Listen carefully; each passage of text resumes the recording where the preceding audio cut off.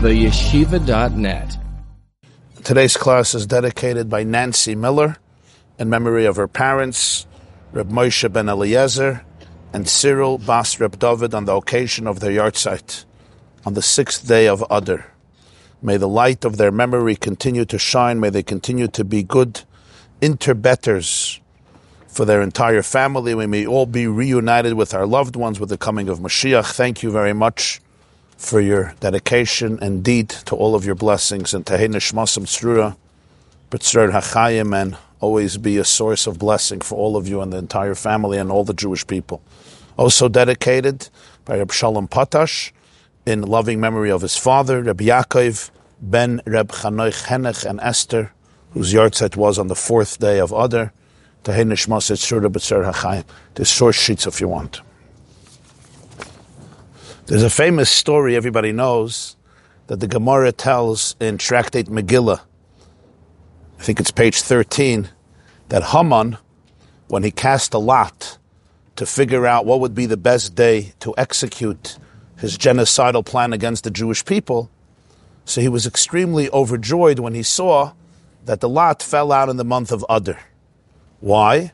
Because the month of Adar is the month when Moshe Rabbeinu passed away, on the 7th of Adar, Zayin Adar, and for this, so for Haman, this was a great sign that his plan might Chalila be successful. The Gemara continues, Lo haya yedeya, Haman did not know that it's also the day that Moshe was born. It's not only the day when Moshe passed, it's also the day he was born, because on the 7th of Adar, Moshe Rabbeinu both passed away and was born, as the Gemara learns out from the Psukim, Hayoy Malo Yama Yishnoy, say that today I became 120 years old. Today, the very same day of his birthday, is the day that he also returns his soul to its maker. So Haman thought this is such a glorious sign for him, but he didn't realize the day has also an opposite meaning. So commentators ask a question. It doesn't say anywhere in Chumash clearly that Moshe Rabbeinu passed away on the 7th day of Adar. It doesn't say, there's no date for Moshe Rabbeinu's passing. His brother Aaron, it says when he passed away, Rosh Chodesh Av. But that's the only yahrzeit that's mentioned in Chumash. No other yahrzeits are explicitly mentioned in Chumash. The way we learn it out is the Gemara has a whole way of learning it out. That after Moshe's passing, Yehoshua and the Jewish people mourned for 30 days. And then Hashem said, okay, after 30 days, in 3 days you're going into Eretz Yisrael. And they went into Eretz Yisrael on the 10th of Nisan. So from that cheshbon, we figure out that Moshe Rabbeinu passed away on the 7th of Adar. And then the Gemara says, and since Moshe said that today my years are filled, we know that it's also the same day when he was born. In other words, it was 120 years from day to day, Zayin Adar to Zayin Adar. If so, if Haman was such a Talmid Chacham, and Haman was such a Lamdan, and Haman knew not only what it says in Chumash, but he also learned, he also knew what the sages expounded from the Psukim in Yehoshua, that Moshe Rabbeinu passed away on the 7th of Adar. So why didn't they teach Haman the second part of the Gemara when he left for that part of the class? The first part of the Shir, that Moshe Rabbeinu passed away on Zayin Adar, Haman knew. The second part of the Shir, a line later, Haman left when he was checking his phone. What happened? That Haman missed out that point of the Shir. The first thing is not explicit, the second thing is not explicit. They're both implicit. If Haman was such a scholar about Jewish dates, even things that are not explicit in the Tanakh, why didn't Haman know that as well? So there were two contemporaries who gave both the same explanation. I don't think they knew of each other because they lived in different parts of the world. You had Rabbi Yonasan Eibschitz, was one of the great sages in Germany in the 18th century. And in Ukraine, you had Reb Nachum of Chernobyl, one of the students of the Baal Shem Tov. So I saw that the Moirei Nayim, which was authored by Reb Nachum of Chernobyl, in Parshas Tetzaveh, he has an answer. And the Sefer Yaris Dvash from Rabbi Yonasan Eibschitz, he gives a very similar answer. They lived in the same era, but I don't think they knew of each other. So they both say as follows. When the Gemara says Haman didn't know it was the day that Moshe was born, it doesn't mean he didn't know that it was the day of Moshe's birthday. He may have known that it was the day of Moshe's birthday, just like he knew it was Moshe's yahrzeit. That's not what the Gemara means. What the Gemara means is as follows. He knew that it's the day that Moshe passed away. He didn't know that the day that Moshe passed away is the day that he was born. Not talking about his own birth, but rather that the day Moshe passed away, it's not the day that Moshe's life ended. It's the day that Moshe's life began and was reborn in the soul of every single Jew. So Moshe's death was not the end of Moshe's life. It was the end of Moshe's physical life as an individual. But it was also the beginning of the birth of Moshe Rabbeinu, in which his soul was, so to speak, transplanted, a piece of it, a spark of it, in every single Jewish soul since. So that the day that he passed away is not the day that Moshe's life ended. It's the day that his life was multiplied. Instead of being one person, it became millions and millions and millions of people. As the Gemara says in Maseches Brachos, Moshe told the Jewish people in Parshas Eikev, Va'ata Yisrael ma Hashem Elokecha shoyel me'imach kiyim liyiras Hashem Elokecha. And now, what does Hashem ask of you? Only to fear Him. So the Gemara says, Atu yirim milsa zutra sehi. Is fearing Hashem such a small thing to say, what am I asking of you already? I asked you to hang up your coat. What's gebeten? Ata Yisrael ma Hashem Elokecha shemach. What is He already asking you? The Gemara says it's such a small thing that you could say, what am I asking of you? Yiras Hashem is not such a small thing. So the Gemara answers in Legabe Moshe milsa zutra sehi. For Moshe, it's a small thing. The question is, Moshe wasn't talking about himself. He was saying, V'ata Yisrael ma Hashem Elokecha shoyel me'imach. What he's asking of you, how does it answer the fact that for Moshe it may have not been so big? So the Tanya says in chapter 42 that every single Jew has a piece of Moshe. When the Gemara says Lagabe Moshe Milsa Zutra, it doesn't mean relative to Moshe himself. It means relative to the Moshe within every single Jew. Yiras Shamayim is inherent to the very fabric of the soul of the Jew. So Lagabe Moshe, that Moshe was born when Moshe passed away. It didn't die when Moshe passed away. That's what Haman did not realize. And that includes the fact that Moshe, we say, Torah tziva lanu Moshe mirasha kehilas Yaakov. Even though physically Moshe passed away so many thousands of years, but Moshe's words, Moshe's life, Moshe's presence, Moshe's teachings, Moshe's Torah lives on in the mouth of every single Jew who learns Torah since Torah tziva lanu Moshe. It continues. The Pasuk says, when Moshe passed away, v'lo yada ishas kfurasai. Nobody knows the place of his burial. So it's also symbolically, not just physically, they don't know the place of his burial. In a way, nobody knows the place of it. You can't point and say, here, Moshe is gone, Moshe is Moshe is buried, because so much of Moshe's life continues. We call him Moshe Rabbeinu. That's the name that Jews call him, Moshe, our teacher. As a teacher, Moshe Rabbeinu never ceases to teach, never interrupted his teaching. To the point, the Gemara says that every Talmud Chacham, Moshe Shaper Kamrit, is still called Moshe, because that spark of Moshe still lives on. And that's why we say, HaTorah hi nitzchis, everything in Torah, everything that Moshe taught is eternal, it's timeless, it continues to live. So this is an opening, since today is Zayin Adar Aleph, the 7th day of Adar Aleph, so it's connected to the yahrzeit and the birthday of Moshe Rabbeinu. We're going to take one of the mitzvahs of Parshas Tetzaveh, which at first glance seems completely not relevant to today's time, to today's age, and yet show the timeless eternity of it and relevance of it, just like everything else in Moshe Rabbeinu's Torah. Because the day that Moshe passes is really the day when Moshe is born in everybody's soul, in everybody's heart. So Parshas Tetzaveh deals with the mitzvah. Hashem tells Moshe Rabbeinu, V'ata Tetzaveh. He tells Moshe Rabbeinu to oversee and organize the weaving of all of what we call Bigdei Kohuna, the priestly garments. After Parshas Truma, which deals with the construction of the Mishkan itself, the sanctuary, Parshas Tetzaveh deals with those who are going to serve in the Mishkan, which are, of course, the Kohanim, Aaron and his children in that generation, or Kohanim in subsequent generations. And part of the service required that they don special uniforms. The ordinary Kohen had 4 garments that he donned each morning before he came into the Mishkan or the Beis HaMikdash to do the Avodah, and the Kohen Gadol had 8 garments, 4 of the ordinary Kohen and an extra 4. The 4 garments that the ordinary priest donned before entering into the Mishkan to do the service was the Ksainas, Mechnasayim, Migbas, and Avnet, which means a tunic, a shirt, and pants, and a hat, and an Avnet, a belt, a girdle, a gartel. The Kohen Gadol, who served in the Mishkan, Aaron, or in the Beis HaMikdash, in later generations, he had 8 clothes, shmoina b'gadim. He donned 8 garments, and they were mitznefes, which is also a hat. And then the number 2 was the ksainis, which is the tunic. Number 3 was the avnate, the belt, the gartel. Number 4 was me'il, the robe or the coat. Then there was the tzitz. The tzitz is on his forehead. There was a golden plate on the forehead called the tzitz, engraved with the 2 words Kodesh Lashem. Then there was the mechnasayim, the Kohen Gadol's pants. And then the last 2 were choshen and ephod. Ephod is an apron, and choshen is a breastplate. And these last 2 we want to focus on. If you turn your sheet around, you have here the picture. I took this from the Temple Institute. May not be the most accurate. There's maybe a few flaws here and there, but it just gives a general description of the last 2 garments that we want to focus on. You have here the ephod and the choshen.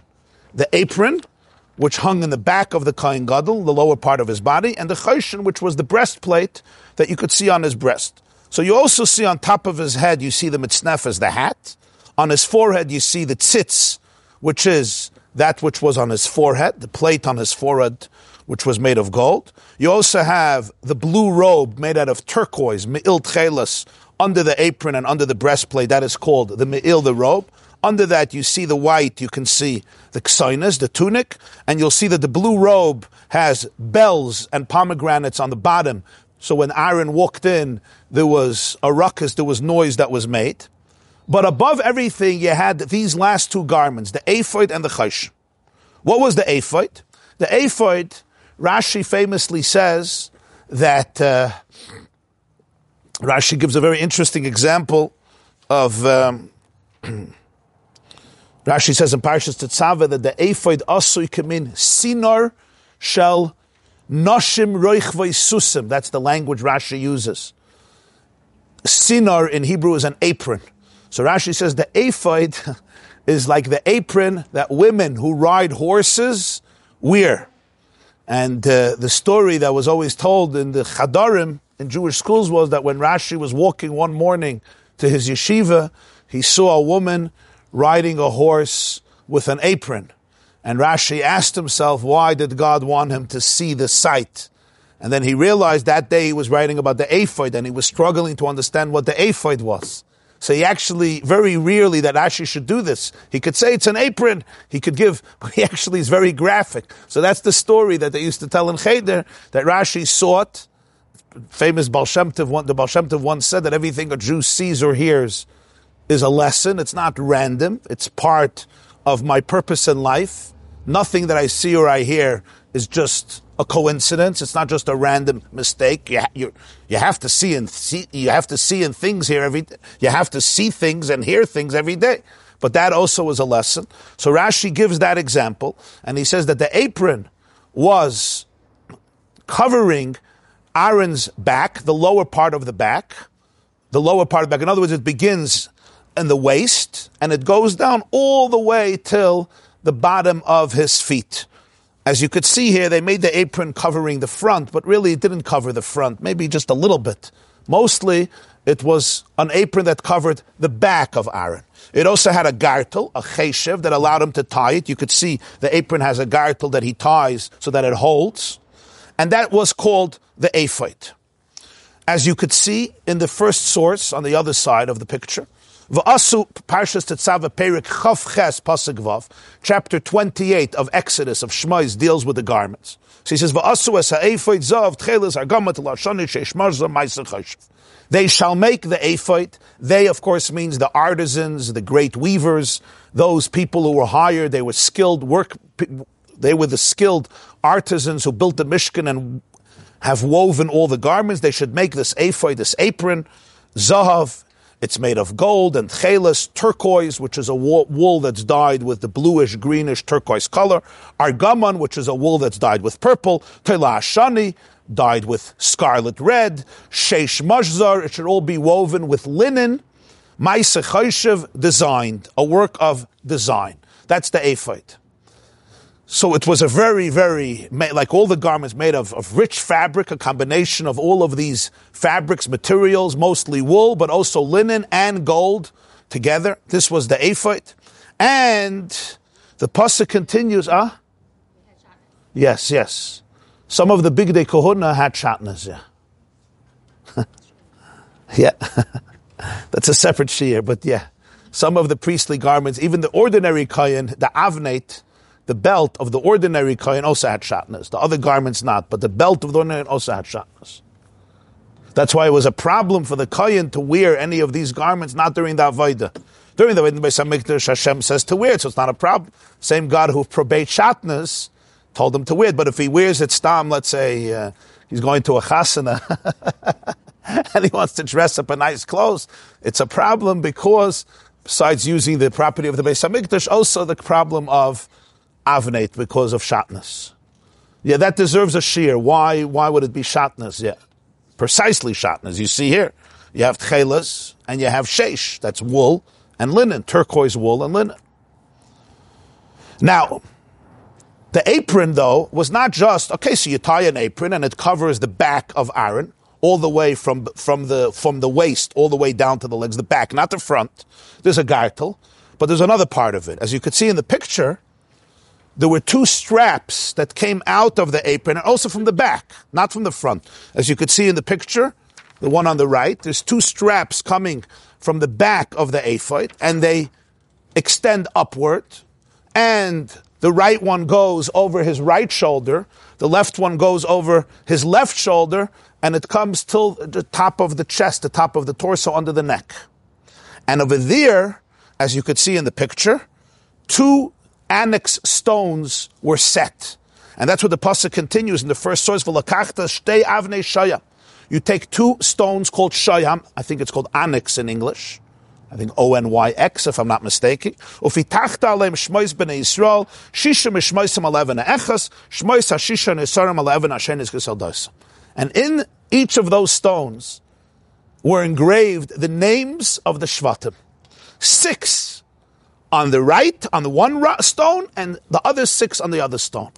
And Ketel Doisim was done according to the order of their birth.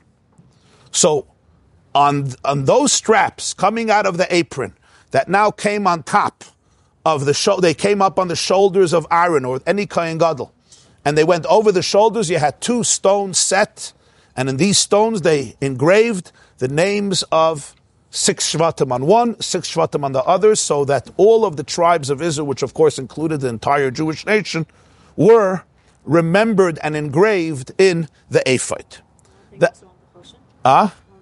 Good question. Great question. The question is, as we'll see in a moment, the same names were also engraved on the Choshen. Why the redundancy? Right? Okay, great question. Now let's come to the next garment. The next garment you could already see in the picture. It's called the Choshen or the breastplate because it was on the chest, on the heart, the breast of the Kohen Gadol. It's called, says the second source, Chavches Tesvav, this is Exodus again, chapter 28, verse 15. V'asisa Choshen Mishpat. You should make, by the ephod he says, V'asu, they shall make. Here it's V'asisa, you shall make. Which doesn't necessarily mean that Moshe Rabbeinu had to make it himself. It means that Moshe had to oversee it. Yet, by the ephod he says, they shall make. By the Choshen he says, you shall make. Choshen Mishpat, a Choshen Mishpat. Choshen is, again, that which is on his heart, on his chest, on his breast. Mishpat, which also clarified the law. Maisa Choshen was designed k'maisa ephod ta'asenu. It should be similar to the material that was used, the way the ephod, the apron was made. That means of tchelis, hagamas, lashani, sheish, marjah, ta'asayisa. So we have the same materials. It's made out of gold and turquoise wool and purple wool and scarlet, red wool and linen that's woven together. That's how you should make it. And here again, the Torah says, you put in the breastplate 4 rows of stones. And these were very expensive jewels, gems, diamonds. The Torah goes through the 4 rows. They're called Arba Turim, 4 rows. In each row you had 3 of the stones. So altogether you had 3 and then 6 and 9, 12. And what do you do with these stones? In each of these stones you engraved again the name of one tribe. Here you didn't only have 2 stones, you had 12. So each stone can get the name of its tribe. The first stone was Reuven, the second one was Shimon, Levi, Yehuda, and you actually engraved the letters of that Shem. As the pasuk continues, Ha'avanim tiyena al shmois b'nei Yisrael. The stones should be engraved with the names of the Bnei Yisrael. Shteim Esrei, 12 names. Al shmoisam pituche choisam ish al shmoi tiyena l'sheni asher shevet. These were embedded, these were engraved, 12 names. Each shevet had one stone that corresponded to that particular tribe. And the last one, of course, was Binyamin. He was the youngest one. And that was the Choshen. The fascinating thing is, as you just asked, why did you have the same thing in both of the garments? It's not like the other garments had the names of the Jewish people. It would seem like a redundancy. I understand you want the Kohen Gadol to have the names of Klal Yisrael engraved, but twice.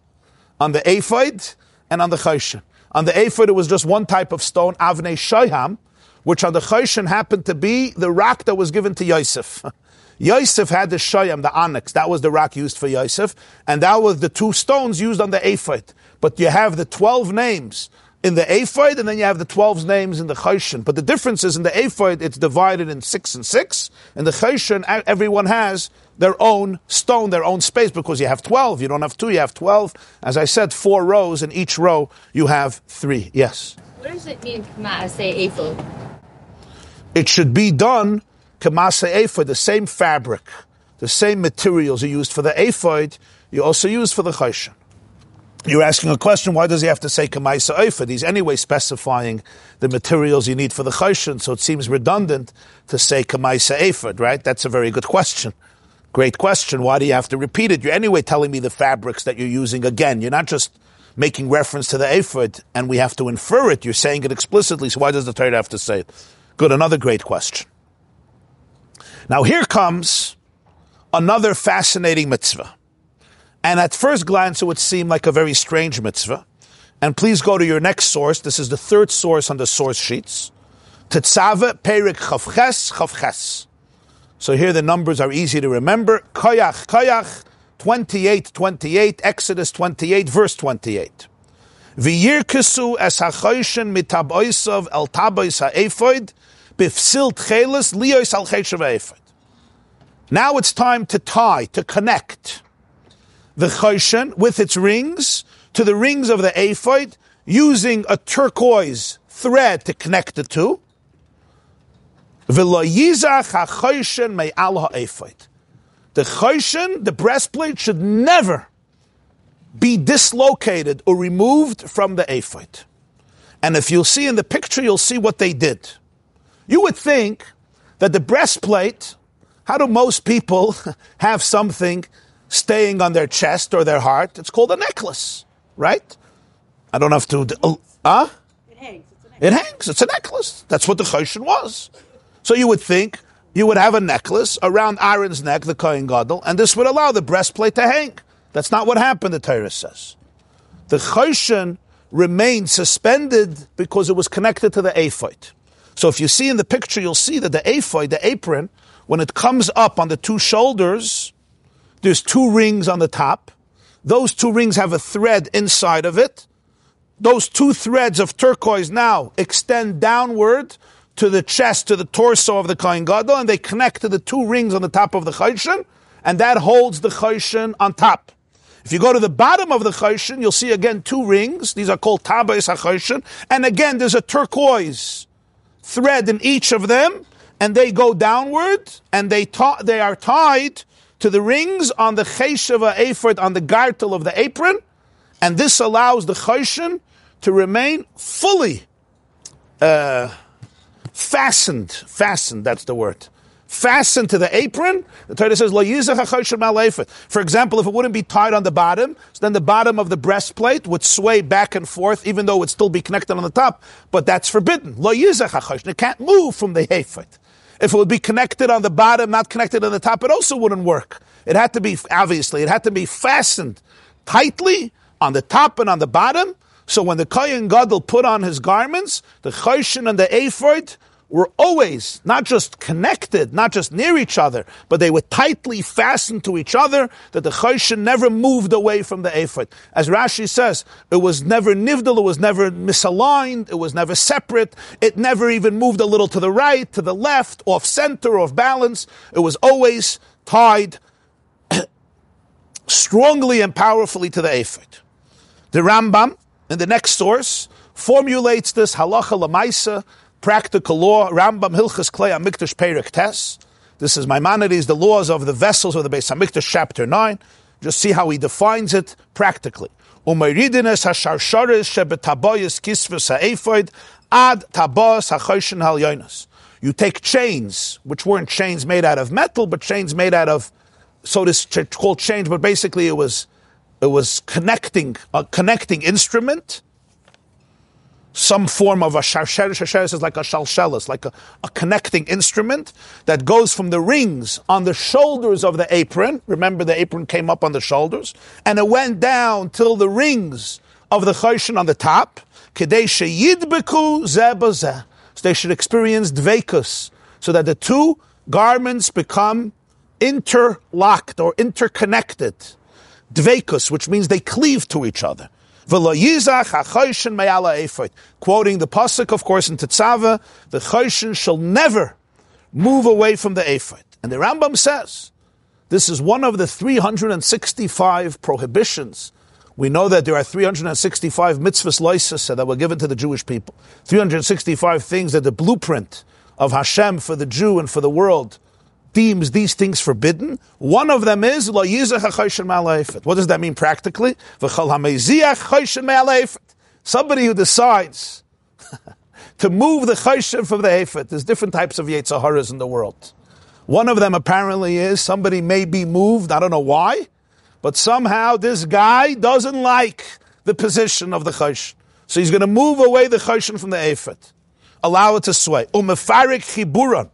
And he's going to undo this intricate connection between the two. Derech kilkul, in a way that he wants to ruin it. Sometimes a person makes a mistake. Obviously, these things happen. We make mistakes. But if it's done intentionally in order to ruin this connection, like there's the penalty of lashes. Now, practically speaking, to get such a penalty wasn't easy, because you had to have witnesses, and the witnesses had to warn the person, and the person had to be warned not only that you're not allowed to do it, but the consequences, and then the person had to acknowledge verbally to the witnesses that he or she understands everything they said, and they're still doing it, and then they have to do it within 3 or 4 seconds, so you can't say that they forgot about it, there was just a senior or senile moment. So practically speaking, it was almost impossible to get malchus, because if you really did this all, you had to be crazy, and if you were crazy anyway, couldn't get punished. So it was really very difficult. But that's not the point. The point is that it's a serious prohibition with a serious penalty. So that so you think that the breastplate was hanging from the neck like a necklace? No way. No. It had to be connected to the ephod and had to be fastened on both sides. And that's the way that the choshen was carried by the Kohen Gadol every single day during the avodah. And now the obvious question is, very good. What's the big deal, right? What's the big deal if the choshen sways a little bit from the ephod? To the point that we say it's one of the mitzvahs loisos. Just like a Jew is not allowed to eat blood and not allowed to eat pork and not allowed to eat on Yom Kippur. I mean, there's different levels of penalties, but this is Isser. It's one of the prohibitions in Torah, and the question is, why? Go ahead. Description of how it's attached on the top. Is there as much description of how it's attached on the bottom? Yes. In the source sheets, I didn't put in all the verses, but if you look up Parshas Tetzaveh, the Torah is very detailed about how the ephod was made, how it's attached on the top, how it's attached on the bottom. And Rashi is very thorough in explaining it. And today's Chumashim, they have a lot of pictures to make it easier for the reader, because when you just read the Chumash and Rashi, you have to use your imagination. It's not always easy to imagine it. But like these pictures and many others, many Chumashim have the pictures. But here it's actually pretty clear. It's pretty good here. Yeah.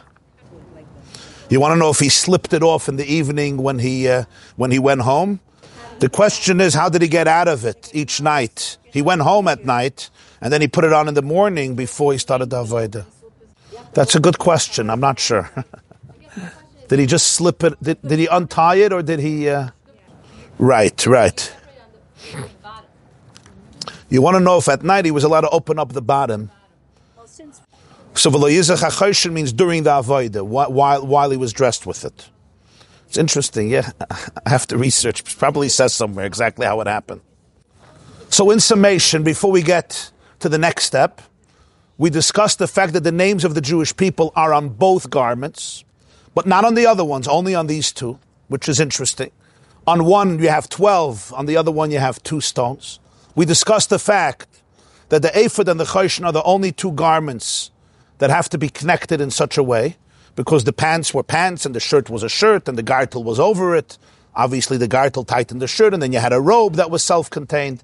But the ephod and the choshen had to be connected together to the point that lo yizach ha-choshen ma'ala ephod. We discussed the fact that by the ephod it says they shall make, by the choshen it says you shall make. We discussed the fact that by the choshen he makes sure to say it should be made just like the ephod, kamaisa ephod, and all of these materials are introduced both in the ephod and in the choshen. Now here, before we go to the next step to understand the deeper meaning of all of this and the relevance of all of this, when the Torah says you should make the ephod with gold, turquoise, purple, scarlet, and linen, how exactly did it work? So Rashi explains, and our sages knew this was the tradition how it was done, that each thread was interwoven from 6. In order for the thread to be powerful and solid, it wasn't just a single thread. It was interwoven from 6. So when you had a thread of turquoise, you took 6 threads of turquoise, and you wove it together, beefed it together, so it was a solid thread. The same you did with the argaman, with the purple wool. The same you did with the scarlet red wool. And the same you did with the linen. So essentially, and then you took them all, and then you interwove them all together. So you had 4 times 6. So you had 6 turquoise, 6 purple wool, 6 scarlet red wool, and 6 linen. So that's 6, 12, 18, and 24. But the Torah says you also had gold. So you had a thread of gold in each one. A thick thread of gold in each one. So you had a thread of gold that you put in to the 6 threads of the Tchelis, Argaman, Telas, Shani, and Shesh. So altogether, each thread had 28. Because it had 24 from the 6 times 4, 4 times 6. But in each one of the 4, you had a thread of gold. So each chut, each thread the strand really was comprised of 28 strands. 7 strands of each, if you want, yes. So that would be 7, 14, 21, and 28. Yes. And the choshen was made exactly the same way. And of course, 28 is chavches, kayach, which is why I mentioned that the pasuk about the choshen and the ephod are in Perek chavches, and the pasuk about connecting them is chavches, chavches. It's not random, as we shall see in the continuation of the class. I'm just inserting that into one of the exhibits to hold in your brain, Be'ezer Hashem. The explanation, or at least one of the explanations of this, we find in the writings of the Arizal. There's a sefer called Tamei HaMitzvahs, the reason for mitzvahs, that was transcribed by Rabbi Chaim Vital, who was the great student of the Arizal. He was the rabbi in Damascus, and then he came to Tzfas to learn by the Arizal in the 1500s. And in his sefer Tamei HaMitzvahs, on the mitzvahs choshen v'ephod, he discusses this, albeit in very mystical, Kabbalistic terms. There's also a sefer called Panim Yafis, a commentary on Chumash that was written by Reb Pinchas Horowitz, who was the Rav of Frankfurt in Germany, Frankfurt am Main. He was a student of the Maggid of Mezrich. He's known as the Baal Haflah. Haflah is Harav Pinchas Levi Ish Horowitz. It's a commentary on Maseches Ksuvos and Sefer HaMakna on Kedusha, but he has a commentary on Chumash called Panim Yafis, the beautiful face, beautiful countenance. And there in Parshas Tetzaveh, he also has a long explanation about this. Then there's a sefer called Or HaTorah, authored by the Tzemach Tzedek, who was the grandson of the Baal HaTanya. And there in Parshas Tetzaveh, he also has a long explanation.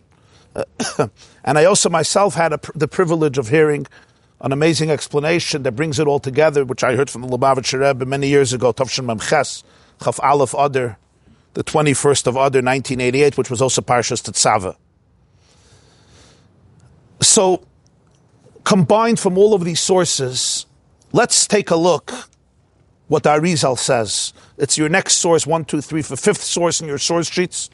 Taimei HaMitzvahs La Arizal, Parshas Tetzaveh, Mitzvahs Ephod V'choshen. Hine, ha'ephod neged ha'aspaklaria she'ena me'ira. The ephod parallels the aspaklaria she'ena me'ira versus choshen aspaklaria ha'me'ira. Aspaklaria ha'me'ira means translucent glass or non-translucent glass. In other words, sometimes there is a material or an item that is translucent. it allows for that which is inside to shine through it. That's called aspaklaria ha'me'ira. Aspaklaria she'ena me'ira means it's opaque. It's not so clear. It shines through it, but it's not so clear. It says that's the ephod versus the choshen. The acher, one is the back. The panim, one is the face. Mitzad hapanim hu zava hu choshen. From the side of the face, this is called the choshen, which he calls the erampin, a small face. Or mitzad acher nikra ephod. On the back, it's called ephod. What is the Arizal referring to? What does he mean? Physically, the choshen and the ephod were situated in two very different places in the body. The choshen, of course, was in the higher part of the Kohen Gadol's body. It was on top of his chest, on top of his torso, on top of his heart. It's called alev, on his heart, aliboy.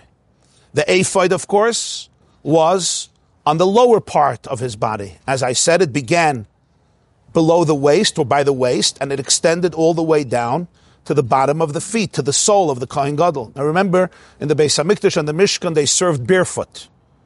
Nobody wore socks and nobody wore shoes. It was just their bare feet connected. Like Hashem told Moshe, take your shoes off your feet because this is holy soil. There was no need, and it was actually not good to have shoes to create a chatzitza, to interpose, to create a partition. So you say the ephod went down all the way to the bottom. It was literally till the bottom because he didn't have socks and shoes at the avodah. So the choshen is on the higher part of the body, and the ephod is on the lower part of the body. That's number one. Number two, the choshen is in the front, and the ephod is in the back. The choshen, of course, when you look at the Kohen Gadol and you're looking at his face, you see right there in the center of his body the choshen. The ephod, you have to go to the back to see it, because the apron was not covering the front, it was covering the back, as Rashi says. Like when people wear an apron, it only covers the back side, and it also began on the lower part of the body. That's why the Arizal says, the panim, the acher. This is the face, and this is the back. What do they represent now? Each of the garments was not just a uniform that should be charming and interesting and appealing and even dazzling in its beauty. It was also dazzling in its beauty. As the pasuk says, it was lekavod, it was sefaris, it was glorious, it was harmonious, but it also represented a certain theme, a certain energy. So the choshen and the ephod actually represented a paradox. The higher part of life and the lower part of life. The higher part of the body, the lower part of the body. The front of a person's body and the back of a person's body. In a person's life, you could say there are parts of life that you will call maybe the higher parts of life. The more refined, the more spiritual, the more sensitive, the more delicate, the more exalted, the more glorious, the more ethical, the more spiritual, the more sublimated. And then there are parts of a person's life that are lower.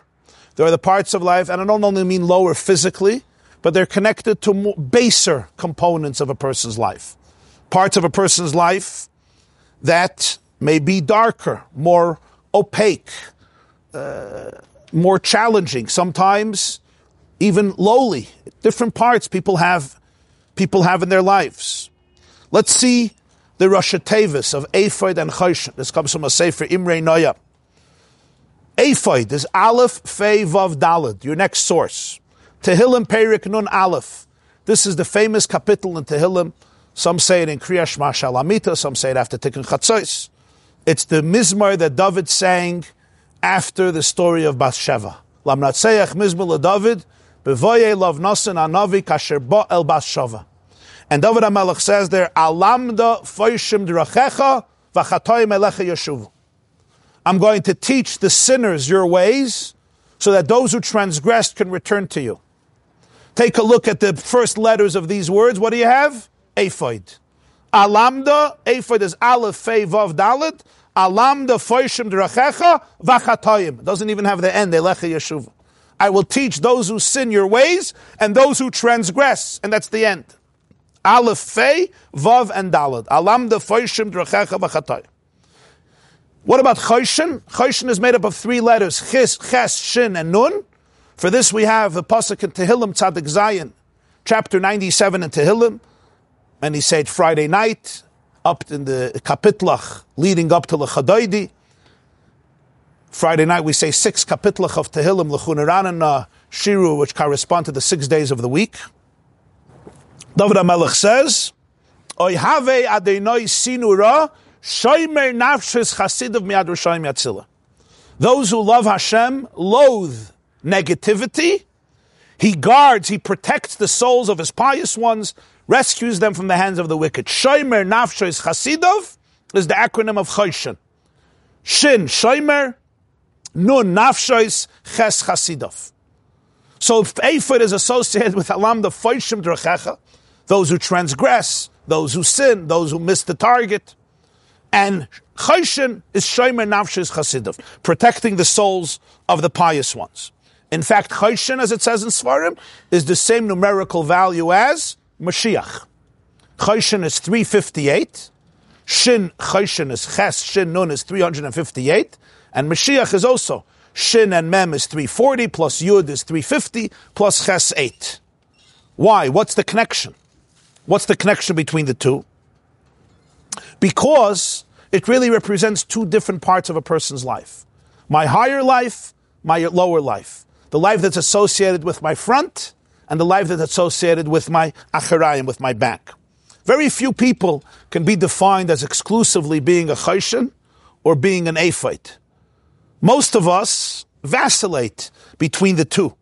People have very ideal, lofty ambitions, and sometimes people have darker sides to their personality, right? Well, they call it the good and the bad and the ugly. We celebrate moments of deep brightness and luminescence. Our face is shining, but we sometimes have to battle with difficulties and challenges and darkness. Sometimes life is a journey of serenity, a cruise through tranquil waters in a beautiful, serene sea or lake. But sometimes I need to navigate storms and tsunamis and hurricanes. I'm in a sea and the sea is extremely tumultuous and I feel startled, I feel overwhelmed, I feel confused. Sometimes I find myself not as a cruise in a sea. I'm not cruising in a sea, but I find myself on the front lines of a battlefield. There are moments that a person feels their destiny or their vocation or their purpose with great clarity and certainty, and there's a lightness, pun intended. There's light and lightness in their psyche. There's a lot of hope. The heart is alive. The heart is fiery and alive. There's passion. There's wholesomeness. There's deep connection with myself, with Hashem, with my loved ones, with other people. But there's moments that I search for my place in the world. I hear the question, Ayeka, the question that Hashem asks Adam after he gets lost existentially and spiritually. Where are you? There's moments I'm overtaken by guilt or by deep shame or by darkness, where a person is disturbed and distracted by internal or external challenges. I may have deep fears or anxiety or wounds that I don't know how to heal, or they're not easy to heal. Or a person may have tremendous tension in their life that they feel in their body. Some people struggle with serious addiction or other forms of challenges that really schlep me down. Some people struggle with deep mental anguish or mental illness that can take me down into very low places. Sometimes I could find myself in quagmire. Sometimes I find myself stuck in quicksand or in mud. It's interesting. The ephod has a gartel. The choshen doesn't have a gartel. It's a breastplate. The ephod has a gartel, and that's how it stayed connected to the body. The Torah calls it cheshev ha-ephod. Cheshev is the word used for the belt, for the girdle, for the gartel. In Yirmiyah, there's a very powerful pasuk. Yirmiyah Perik Yud Gimel pasuk Yud Aleph. Chapter 13 of Yirmiyah is a very, very sharp chapter. You could call it a bleak chapter if you want. But there's a pasuk there, a very, very telling pasuk. The Navi says in the name of Hashem, Ki kasher yidbak ha'ezer al masnei ish, kein hidbakti elai es kol beis Yisrael, ve'as kol beis Yehuda nu'um adinoi liyos li la'am ol Hashem ol hilo l'sefaris v'loy shameyo. Just as a person takes an ezer is a belt, a girdle, a gartel, and clings it close to his or her waist, to the masnei ish, to the loins. That's what the gartel does. You tie that belt, and it's clinging toughly there. He says, Kainit Bhakti, God says, that is how I connected the Jewish people to me, like a gartel. I wanted they should be my nation, my people, for fame, for glory, for splendor, but they did not obey. Because when a person is in that space of ephod, the person needs to hold on very strongly. I have to connect myself very strongly because I'm in a difficult place. I'm confronting challenging moments. I'm confronting lower parts, what they call the lower angels of the human psyche. I'm not in touch with my full presence, with my face. The back is a metaphor for that which is not capturing the full pnimius, ponimus pnimius, the full depth, the full intensity, the full presence of the human life. So a person needs to really hold on very tightly. Again, when I'm traveling through serene waters, it's a tranquil cruise, I don't have to hold on tightly. But when the storms threaten to overwhelm me and become a shipwreck, physically or conceptually, I need that gartel to be able to hold on extremely, extremely tight. The word cheshev is also from the word machshava. Cheshev is a thought. Because thoughts connect you to places. You know, we sometimes obsessively think about things. We call it internal mental chatter. Remember that your thought never shuts down. People are always thinking. You may not realize that you're thinking, but you're thinking. And even when you're thinking about the fact that you're not thinking, trust me, you're thinking. And to find that stillness in thought is very difficult. Baal Shem Tov once said something very powerful. He said that sometimes the whole avodah that's demanded of a person at a particular moment is to deal with a thought. You know, sometimes we look at life and say it's all about actions. And yes, actions reign supreme. But he says sometimes my entire service of God is to deal with a certain machshava. Really to get hold of a certain thought, to deal with a certain thought, to confront a certain thought, to have compassion for a thought, to cultivate a thought, to substitute a thought with another way of thinking. So that's cheshev. At this moment, I really need machshava. I need my thoughts to be able to be worked out, to be able to identify where the thoughts are coming from and where other thoughts are coming from. Take a look at the gematria for a moment of the two. When you look at ephod, this is the source above Yirmiyahu. Ephod im hakoilel begematria elikim. The word ephod, aleph, fei, daled, is pei, daled, and aleph is 85. 85 with the koilel. Koilel means sometimes you include the whole word as one more. It's 86, which is the numerical value of Hashem's name, Elikim. Aleph, Lamed, Hey, Yud, Mem is 86. It's also the numerical value of the word Hateva, which means the nature. Ephod with a Vav is Yud and Hey and Vav and Hey together with the name Adna. Aleph, Daled, Nun, Yud. Yud, Kei, Vav, Kei is 26. Aleph, Daled, Nun, Yud is 50, plus 10 is 60, plus 5 is 65. So together you have 91. That's ephod. Aleph, Fei, Vav, Daled. Without a Vav, it's 85. With a Vav, 85 and 6 is 91. That's together Yud, Kei, Vav, Kei, and Aleph, Daled. What's the significance of this? Hashem has different names. Yud, Kei, Vav, Kei represents the name that is the core of existence. Yud, Hey, Vav, Hey is Haya, Hay, V'Viyeh. He was, he is, and will be. Hashem, Yud, Hey, Vav, Hey represents existence. When somebody says, I don't believe in God, I ask them, okay, do you believe in existence? Of course. So you believe in God. We don't have in Judaism, we don't call God God. We call God existence. You don't believe in existence? Everybody believes in existence. So you believe in God, you just call it existence. But that's Yud, Kei, Vav, Kei. It's the organic, it's the essence of existence. It's the reality of reality. Or do you believe in reality? Of course I believe in reality. So reality, that's Hashem. It's the reality of reality. And everyone is part of reality. There's nobody, is this table part of reality? Am I part of reality? I hope so. Try to be. It's good to be part of reality. Part of reality means you're an aspect of Hashem. You're part of reality. He's the reality of reality. That's Yud, Kei, Vav, Kei. Elikim, HaTeva, the word Teva means tubu. When something drowns, it's called teviyah. It's covered up by the water. In other words, that the organic essence of existence is eclipsed. It's submerged. Tubu v'yamsuf. That's the word teva. The word teva means it's all divine, but it could be submerged, it could be concealed. And that's the gematria of 86, which is Elokim. That's Ephod. Ephod with a vav, so you have the vav, there is a flow, but it's Havaya with Adna. Aleph Daled Nun Yud is Adai Shem, which means my master. There's a difference between Yud Kei Vav Kei and Aleph Daled Nun Yud. When you call God existence, it's not my master, it's existence, it's me. I am part of existence. My master could be understood as separateness. I have a master, and my master tells me what to do. So there's two types of mitzvahs. There's understanding of mitzvah as Hashem speaks to me, and understanding of mitzvah as Hashem speaks through me.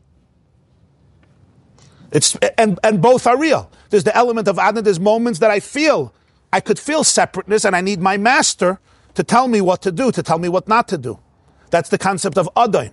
Yud Kei Vav Kei is Haya Hayva V'yiyah. Whatever was, whatever is, whatever will be, the summation of all of it and beyond, that is divine energy. So the mitzvah is not God talking to me, it's talking through me, it's talking through the essence of existence. It's not for today's shir, but that's one of the differences, what's explained between masculinity and femininity. Men are commanded, at least with us Chassidus, the pious thing is to wear yarmulke. Yarmulke, they say, comes from two words, yareh, yarmulke. You know what it is? Yareh mekel. It represents Yireh Shamayim, that there's something above my brain, there's something above my head. So shouldn't a woman wear a yarmulke? He's saying you wear a sheitel, it's hard enough. You don't need a yarmulke also. A spitzel. Right. We don't need that reminder. Okay. So let's put it a little more eloquently, if I may. No. I mean, I'm just going to define it in words, but beautiful, yes. I didn't mean, chas v'shalom, what you said wasn't eloquent. I just mean I want to put it in the context of what we're saying. There's the concept of a yarmulke, which is above me. That's one concept. That's called Adna, Aleph Daled Nun Yud. But then there is the concept that the very being is a yarmulke.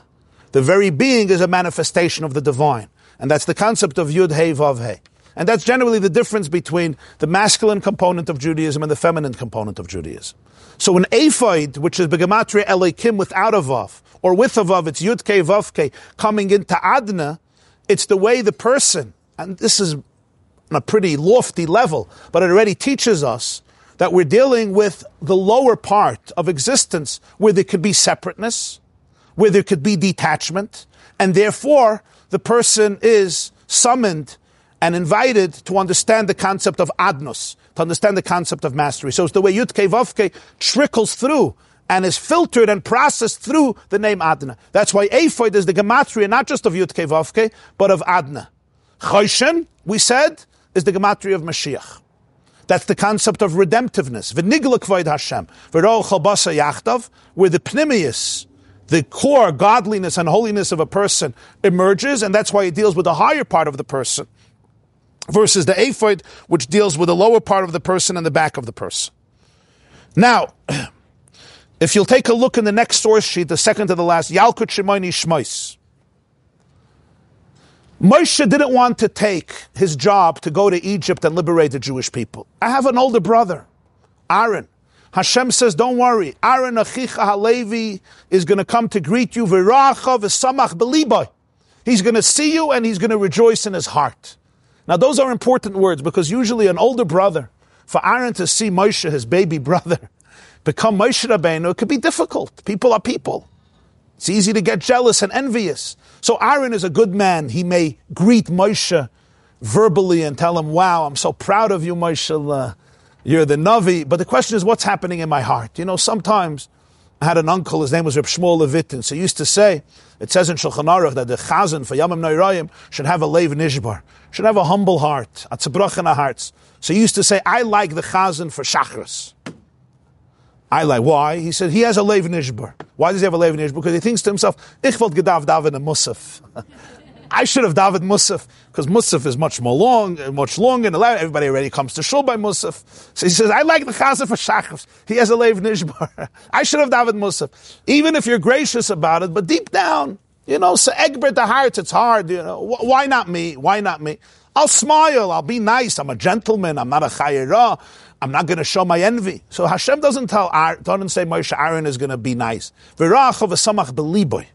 In his heart, he's going to have simcha. Oh, that's Aaron. He's going to celebrate in his heart Moshe's success. So the Medrash says something fascinating.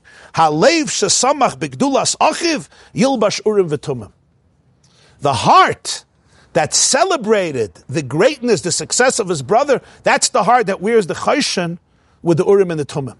In the choshen, in the breastplate, we know it was folded, and there was the urim and tumim. Urim means light. Urim, it illuminated. Tumim means mitamim, it made wholesome.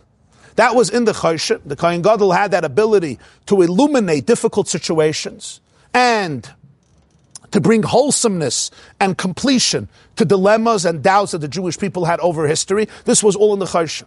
Spiritually, it means, and it was Hashem's name inside, because the choshen represents that that state of aloofness and sublimity, where the person is filled with urim, filled with light, and filled with tumim, filled with a sense of wholesomeness. That's shomer nafsho is chasidov, begematria Mashiach choshen, where the ephod represents a completely different side of life. Now, in life, we often tend to separate between the two. And it's very natural. We tend to create a gulf, to create a partition, a mechitza, a dichotomy between the two. There's a voice inside of us, or a voice that we bequeath from others, or a voice that we share with ourselves, that tends to separate the two. And it gives me two options.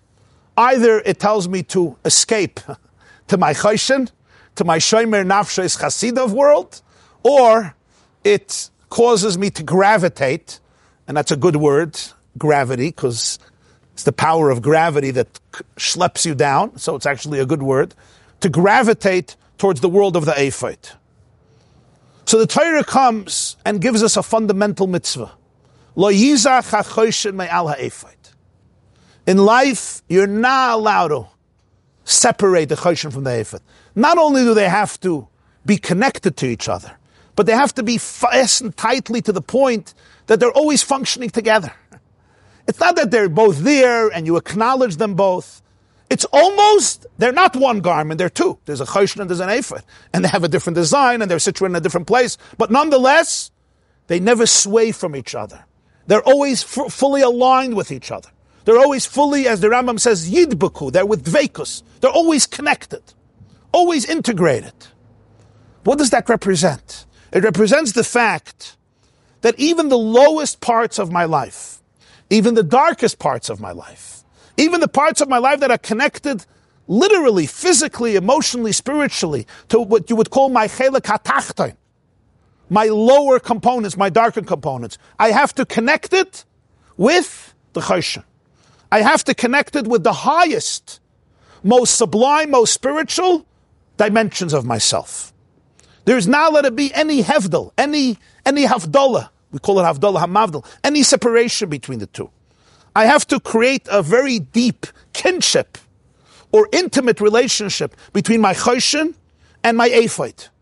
In other words, I need to learn to integrate both parts of my I, both parts of my being, without escaping or fleeing to any one of the elements. Because what happens is, Torah says, sometimes you want to flee. You want to escape to your higher self, to your higher dimension, and completely forget, repress, forget, deny your lower self. The challenge in that is that when my lower angels emerge, it can really, really schlep me down. And it could schlep me down in a very, very dangerous way. Because yes, I fled, and as long as I'm in this higher space, everything works well. But when the lower dimensions emerge, what happens? I don't have the tools. I don't have the consciousness. I don't have the resources to deal with it. You know, as Kala and Chassan once told me after they got married, they said, our shidduch is the perfect shidduch because we never, ever disagree. Ever. So I said, I want to suggest that maybe tonight you could find something to disagree about. They said, why would you suggest it? I said, I'll tell you. Because if Shalom Bayis is based on the fact that a Jewish husband and wife never disagree, unless you're both saints and you're malachim, and I don't know her, but I know you're not a saint. You're a regular guy. She also wasn't a saint, but I couldn't say it. would start the disagreement. That was the first disagreement, that they're not saints. That was a disagreement with me. I didn't need them to disagree with me. I said, because the concept of shalom, peace, means when there's two and you synthesize them. If there's only one opinion, you don't need shalom.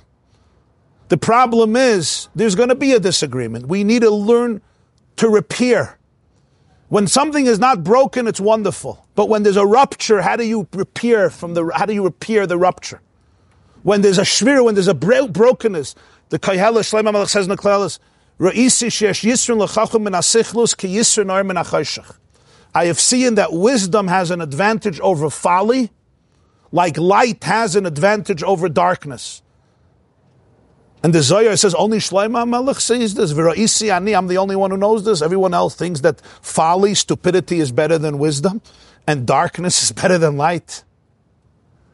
So the Baal HaTanya explains, V'ra'isi ani sheyesh yisron l'chacham min ha'sichlus ki yisron or min ha'choshech. He wasn't saying there's an advantage of wisdom over folly and light over darkness. You don't need Shlomo Melech for that. There's an advantage to wisdom that comes from folly, and there's an advantage to light that comes from darkness, to the light that's born from the darkness, from the struggle.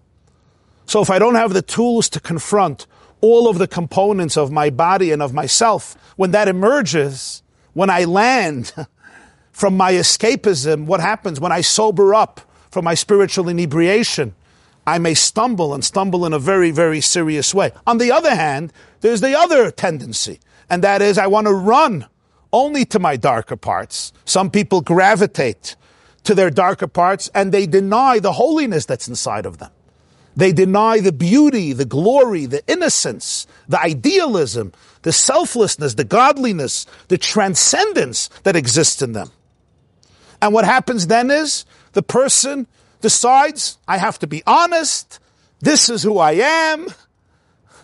I am not a heavenly human being. I'm a very earthy, base, lowly, sometimes I could say I'm a grotesque human being. Yes, my lower angels dominate, and that is who I am, and that leaves the person craving, that leaves the person thirsty for meaning, thirsty for purpose, thirsty for their true essence, thirsty for their true inner glory. Lo yizach ha'choshen me'al ha'ephod means I have to master the art of integration, the art of synthesis, the art of shalom. Make peace, and again I use the word peace intentionally. Make peace with the two pieces inside of me. Make peace with the fact that the choshen and the ephod both constitute the very fabric and the very purpose of my existence. A major part of existence is to confront my darkness and to transform it into light, to confront my divisiveness and to transform it into harmony, to create harmony from the diversity, from the colorfulness of the human psyche, to create harmony from the chaos and the conflict into human psyche, and from chaos turn it into a mosaic, into a tapestry, into a rainbow that is comprised of different colors and different paradoxes, just like the ephod and the choshen were made up of so many different fabrics. But the truth is, it goes one step deeper. The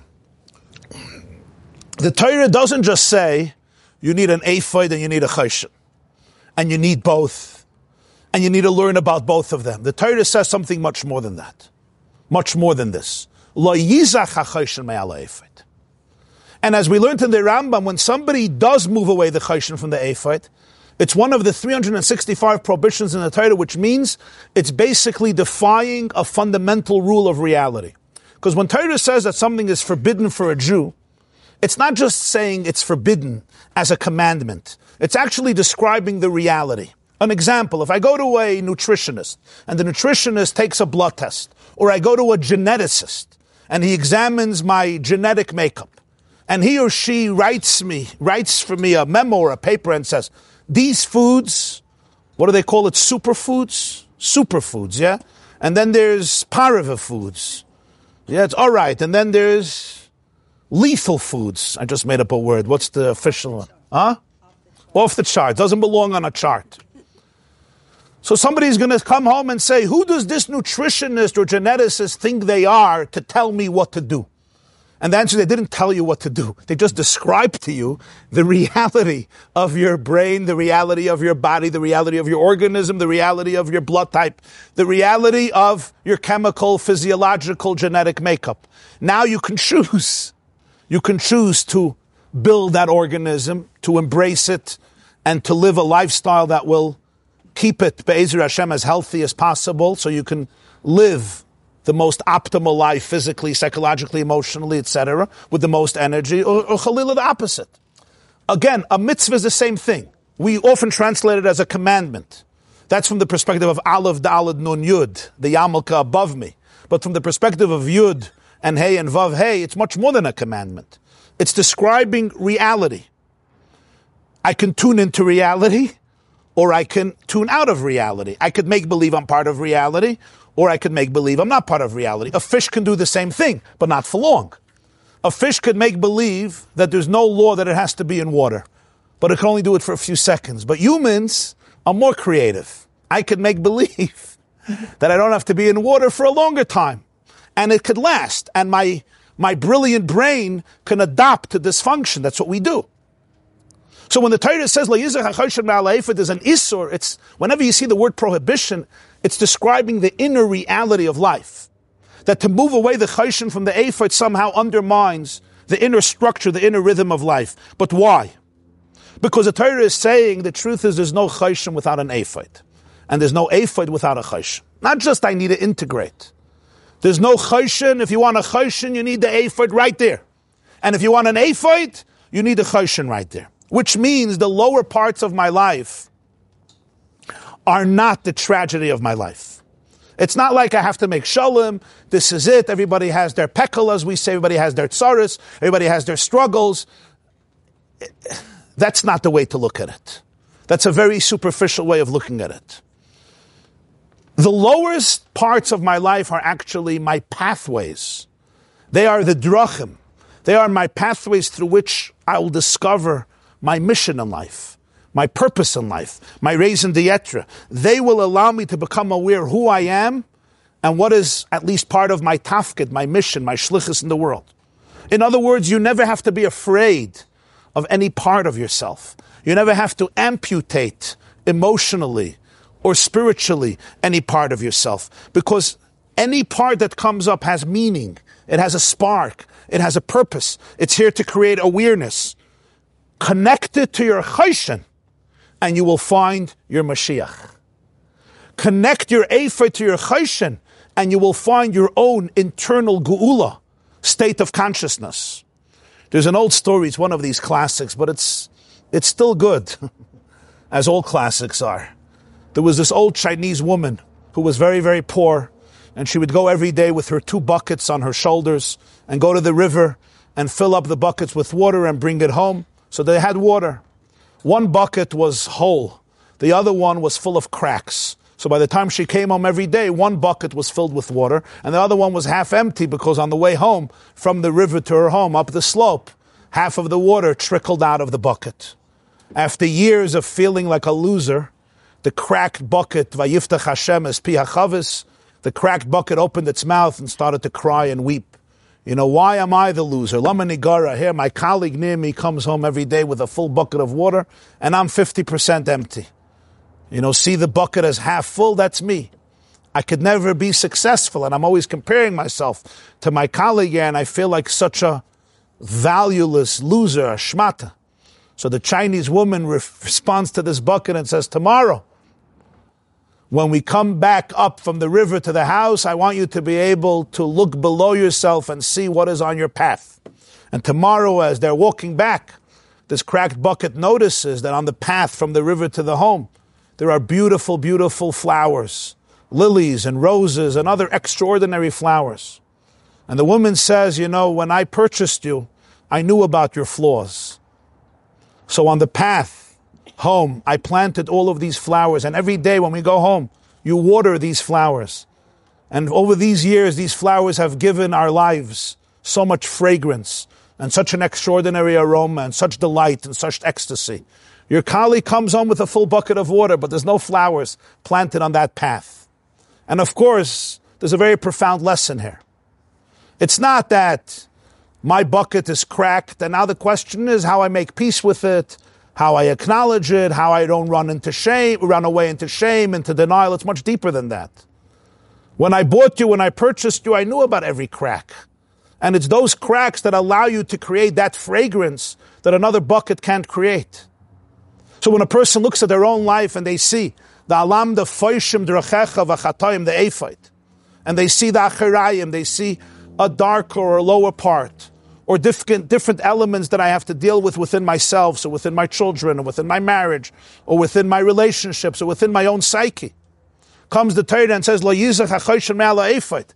There's no choshen, there's no Mashiach without the ephite. It's precisely the ephite that allows me to water those plants in the world that only I could water because of my flaws, because of my cracks. Look at every single crack you have in your life, and I promise you, if you look at it from a perspective of divine consciousness, not from a perspective of shame and self-loathing and insecurity, you will see that there is something that this person can achieve in this world only because of that crack. There is an awareness that you have. There's a sensitivity that you have. There's a humility that you have. There was a Jew who once came to the Baal Shem Tov, and he said he wants to see Eliyahu on Avi. So the Baal Shem Tov said, it's not for you. You don't need it. He nudged and begged, so he gave him an avodah for 10 years. After 10 years, he did everything the Baal Shem Tov said, and he didn't see Eliyahu on Avi. So he comes to the Baal Shem Tov, and he says, 10 years down the drain, I did accomplish nothing. He says, what do you mean? So I didn't see Eliyahu on Avi. 10 years that were futile. The Baal Shem Tov says you accomplished nothing. After 10 years, you became a humble person. What's this? You accomplished nothing. You became a humble, you realized who you are. You think, you know how priceless that is? To be able to know who you are in this world, to be able to know who you're not, to be able to be comfortable in your own skin, to be able to understand what aspirations belong to you, what aspirations don't belong to you, to be able to stop comparing yourself to others. So the ephod is not just a mistake that I have to overcome. It's not even just an obstacle that I have to somehow make peace with and deal with. It's actually an opportunity. It constitutes the deepest opportunity for growth, for spiritual prosperity. I think I once shared the Moirei Nayim, Reb Nachum Chernobyl writes, in Parshas Vayishlach, I think it is, the Gemara says in Yuma, Habol Toyer Messiah Lai, Habol Tamei Poischen Lai. Somebody who comes to be purified, Hashem opens up the door for him. Somebody who comes to be tamei, if I want to contaminate myself, somebody who comes to purify himself, Hashem helps him. Habol Tayer Messiah Lai. Habol Tamei, somebody who's coming to become tamei. You want to contaminate yourself, Poischen Lai. They open the door for him. Hashem doesn't take away free choice. He opens the door. Reb Nachum Chernobyl says, why by Letaher it says Messiah line, by Letame it says Poischen line. So he says, when somebody is coming to be purified, or to purify others, they help him. To Sayata Deshmaya. Habal Letame, when somebody is coming to be metame themselves, in other words, when somebody is struggling with something that might contaminate them, Poischen line. A person has to know that this is their entrance. This is their Pesach. This is their entrance to touch the divine. Or as he puts it, when I'm struggling with something that could contaminate me, that can derail me, this is my Pesach, as he puts it, for Ruach HaKodesh, for divine inspiration. What does that mean? Habal Tamei is such a nuisance. He's saying, no, if there's something I have to deal with, if I work this through, if I reveal the light in this place, if I bring in divine awareness and higher consciousness into this place, this is Zeh Hashar LaHashem Tzadikim Yavai Yavai. This is my portal, this is my path. I can't enter my path. I can't find my gate. Every person's neshama has their shar, their gate. How do I find my gate? Many people walk into other people's gates. But if I walk into your gate, like in the amusement parks, it starts buzzing. I can't go into your gate, I need to go into my gate. How do I find my gate? Zeh Hashar LaHashem. My gate I can only find Habal Tamei Poischen Lai. Seeing what I'm struggling with. Seeing what I have to work through. And doesn't necessarily mean it was my choice. But the fact that it wasn't my choice doesn't mean I'm a victim to it. It means that this is part of the gift that were given to me, even though it doesn't look like a gift. It looks like anything but a gift. But only through this can my choshen become the choshen. Lo yizach ha-choshen me'al ha'ephod. There's no choshen without an ephod. There's a story, there was a big chassid of the Baal HaTanya, his name was Reb Yekusiel Liepler, Reb Kusha Liepler. And he was a very spiritual Jew, and he once came into his Rebbe and he said in Yiddish, Rebbe, hakmir arab the linke Seite. Chop off my left side, which was an expression of saying, get rid of my Yetzer Hara. Just chop it off, enough.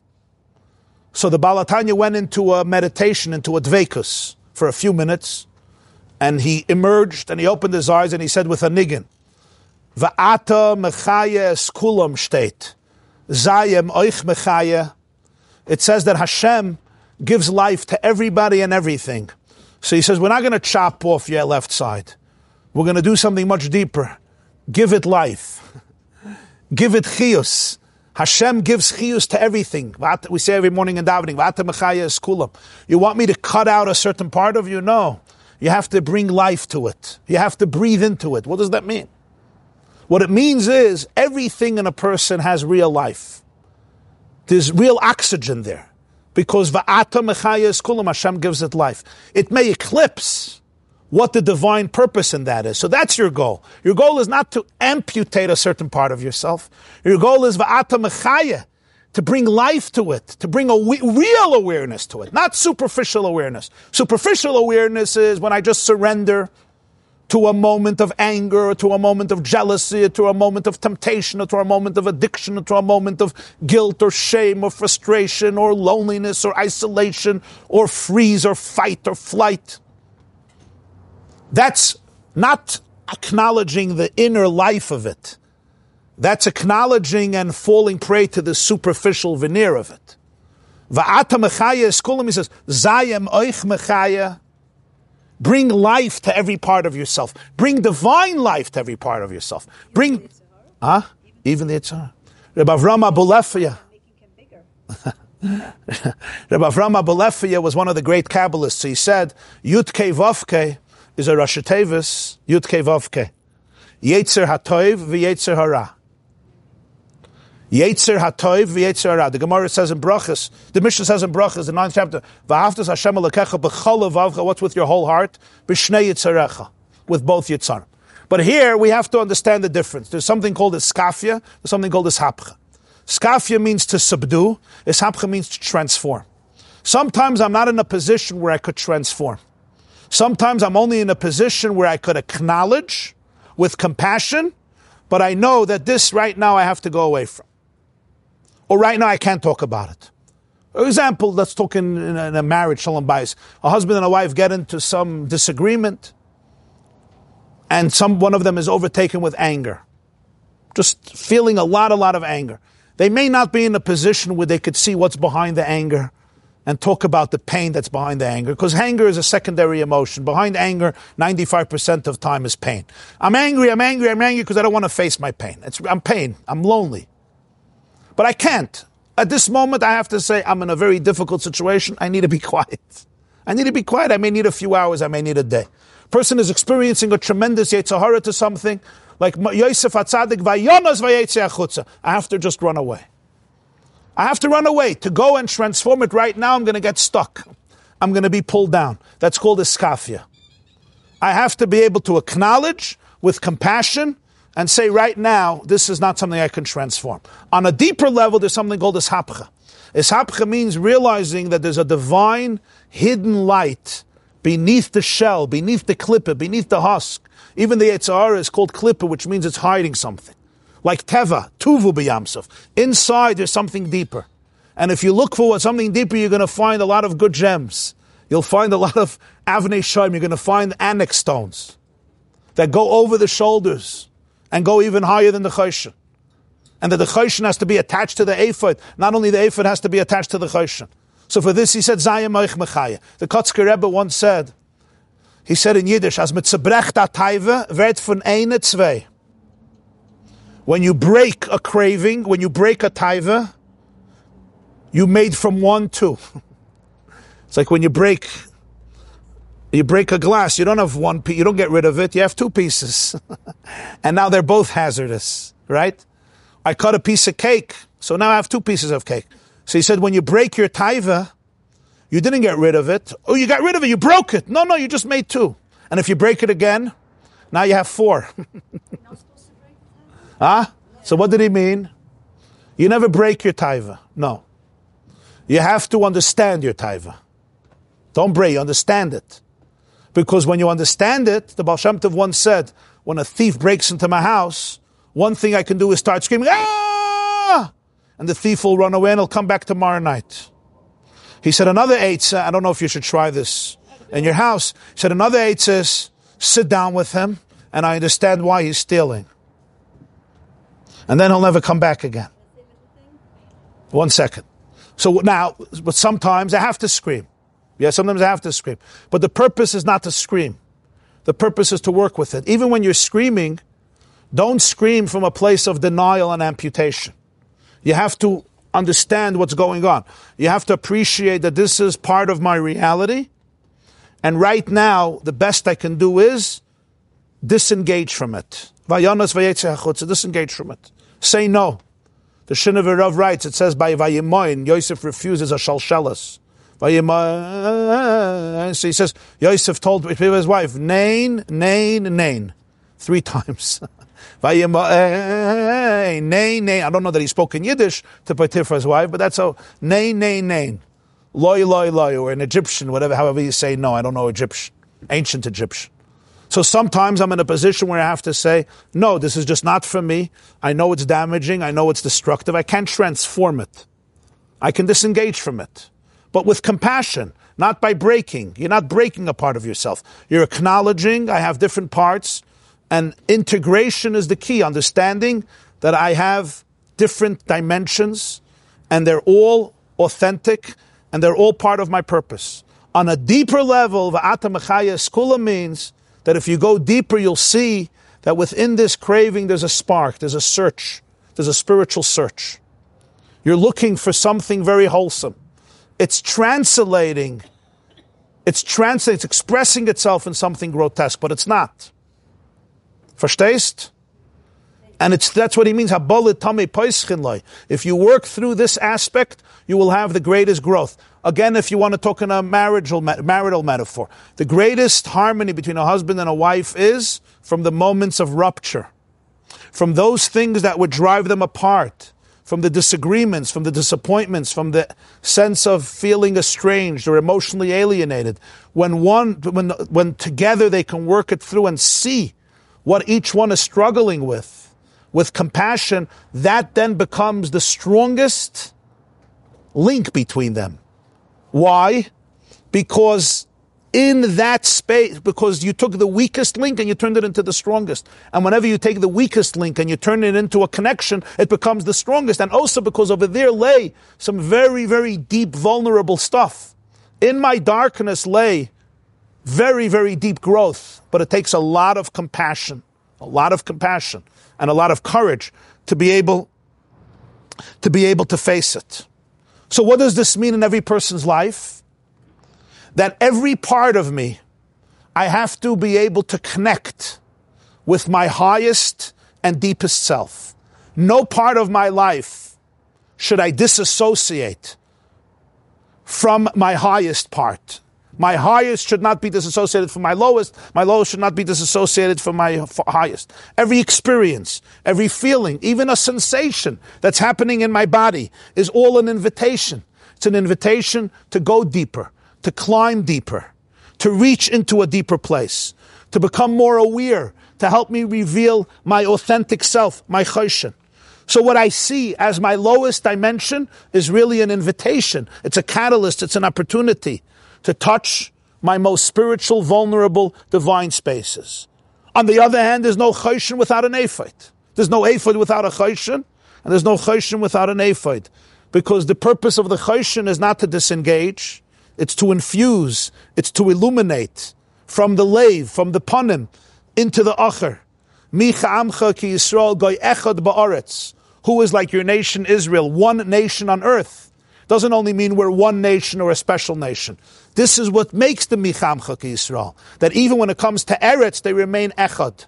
The Achdus, the unity, is not silenced when you come to Artzius, when you come to earthiness. Finally, here we can come to the last point. And that is, when you talk about the Jewish people, there's two states of the Jewish people. There's the state of the Jewish people, the way they're in the Ephod, and the state of the Jewish people, the way they're in their Choshen. That's why the names of the Shvatim were transcribed twice, not once. It represents two different states of Klal Yisrael. By Matan Torah it says, Panim bepanim dibur Hashem imachem. Hashem spoke to you face to face. I was there with my full heart. The Hashem describes B'yoim, Tzenu Arena B'nois Tzion. Look at the king, the crown that his mother made him. B'yoim chasunasoi u'b'yoim simchas liboy. So the Mishnah says in Tainis, B'yoim chasunasoi is Matan Torah, B'yoim simchas liboy is a binyan beis hamikdash. Sheyibana b'mheira b'yameinu, as the Mishnah says, the day simchas liboy, when the heart is on fire. Like by Aaron, v'racha v'samach b'liboy. Panim b'panim. When there's a relationship heart to heart, it's called face to face. When a chassan and a kal, it says when Adam and Chava were created, they were created acher ba'acher, like Siamese twins, back to back, can't see each other. Then there was a surgery, a surgical decoupling, they could look at each other face to face. What's the difference? It's a concept. There's a relationship where I can't see you, and I can't look at the other person in the face. Because of shame, I can't look another person in the eyes. They can't look me in the eyes. So what do? Acher ba'acher means it could be two people, they live in the same house, but they never see each other, back to back. We're connected, and maybe connected by the hip, as they say. But it's back to back, acher ba'acher. It's the ephod, it's not the choshen. It's not panim b'panim. That's why Moshe talks to the Jews and he says, acharei Hashem alekechem telechu. Sometimes your relationship with Hashem is acharei. You're facing the back, because you're facing with your back. I can't see you, because I can't see me. I can only see you if I could see me. But if I'm related only to my own back, I can't relate to somebody else's panim, somebody else's pnimius. So there's a concept of acharei Hashem alekechem telechu. After the sin of the story of the spies, Moshe tells the Jewish people that shaftem me acharei Hashem. They tried to go up to Eretz Yisrael the next day, vayapilu, and he said, v'hiloi sistach, it's not going to ki shaftem me acharei Hashem. Because from a face you went to the back. And they were in the desert for 40 years, where the Torah says, the Navi says, Lechteich acharai b'midbar beretz lo zruah. They were following acharai. There's a relationship which I'm related to somebody in a very deep, intimate, exciting, exuberant, enthusiastic way. My face is present, my pnimius. And sometimes I'm feeling strife and struggle, disassociation. That's when I'm dealing with my own wounds. That's called, I'm in a state of achirayim. It's hard for me to see the face of God. It's hard for me to see my face, my pnimius. What happens? Eretz Yisrael is the face. But they're going to be in the desert is lechtech acharai b'midbar, achirayim. When Hashem told Moshe after the sin of the spies, I can't do this anymore. Let me just start over. So Moshe uses, this is the last source, Va'at and Shlach Perik Yudalet, Va'ata yigdal no koyach adeinoi kasher debarta lemer. Moshe says, I need now that the koyach of Adonai should become stronger. Like you said, Hashem keler chapayim, and he achieves again atonement for the Jewish people, so that they could stay in the desert 40 years, and the next generation goes into Eretz Yisrael. Va'ata yigdal no koyach Adonai. This is where Aleph Dalet Nun Yud needs the koyach of Yud Kei Vav Kei. Remember, Ephod is Havaya and Adna. Ephod is the Acher. After they're going to stay in the desert, Ki shafte me acharei Hashem, ve'ata yigdal no koyach. Aleph Dalet Nun Yud need the koyach of the choshen of Yud Kei Vav Kei in order to be able to link the two, like the gartel that connects you, that there shouldn't be a separation, because on the contrary, there's the choshen and there's the ephod, and it's both a relationship. And the truth is that through the ephod you reach a much deeper place that you can't even reach without it. Like he says, "Vayimali chvod Hashem es kol haaretz." As a result of the story of the Meraglim, the glory of Hashem will be revealed in the whole world, not just in Eretz Yisrael, because the Meraglim was the source of all the Golos.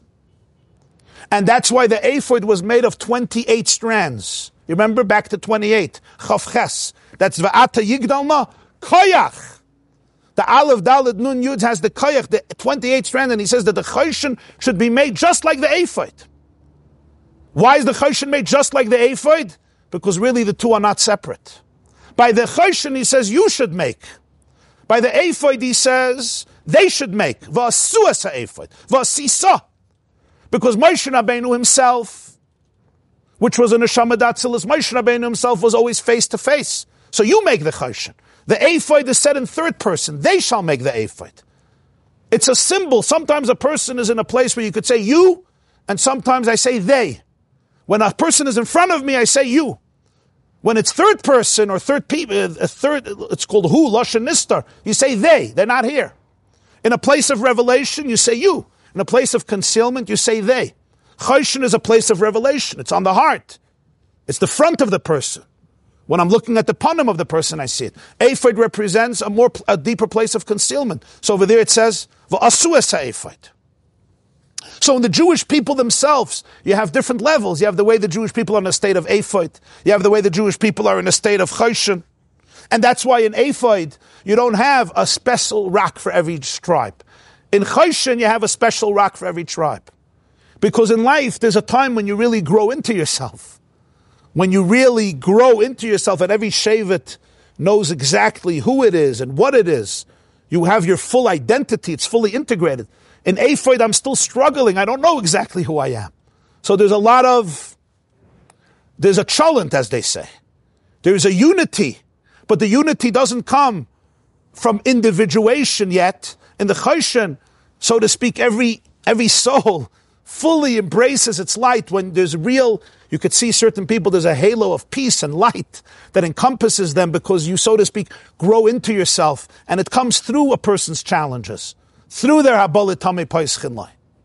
In the ephod, it's not there yet, but they still have Avnei Shayam, which is the rock of Yosef HaTzadik. Yosef HaTzadik had that unique ability, the lofty soul who can go into the lowest places. And not only was he not derailed, but he transformed it, that the other brothers could not. The other brothers were more segregated. Yosef had a ksoinis pasam, which was a multi-colorful tunic, a prerequisite to the Bigdei Kohana, to be able to combine all of it. Among the Jewish people themselves, you have different types of Jews. You have Choshen Jews, you have ephod Jews, you have Jews who apparently are in a very high state, and you have sometimes Jews, unfortunately, who spiritually are in a lower, less sublime state. Comes the Torah and says, Lo yizach ha-choshen me'ala ephod. Never ever separate Choshen Jews from ephod Jews. Don't separate yourself, don't separate them. It's one body, it's one organism, it's one nation. I need you essentially, just like you need me essentially.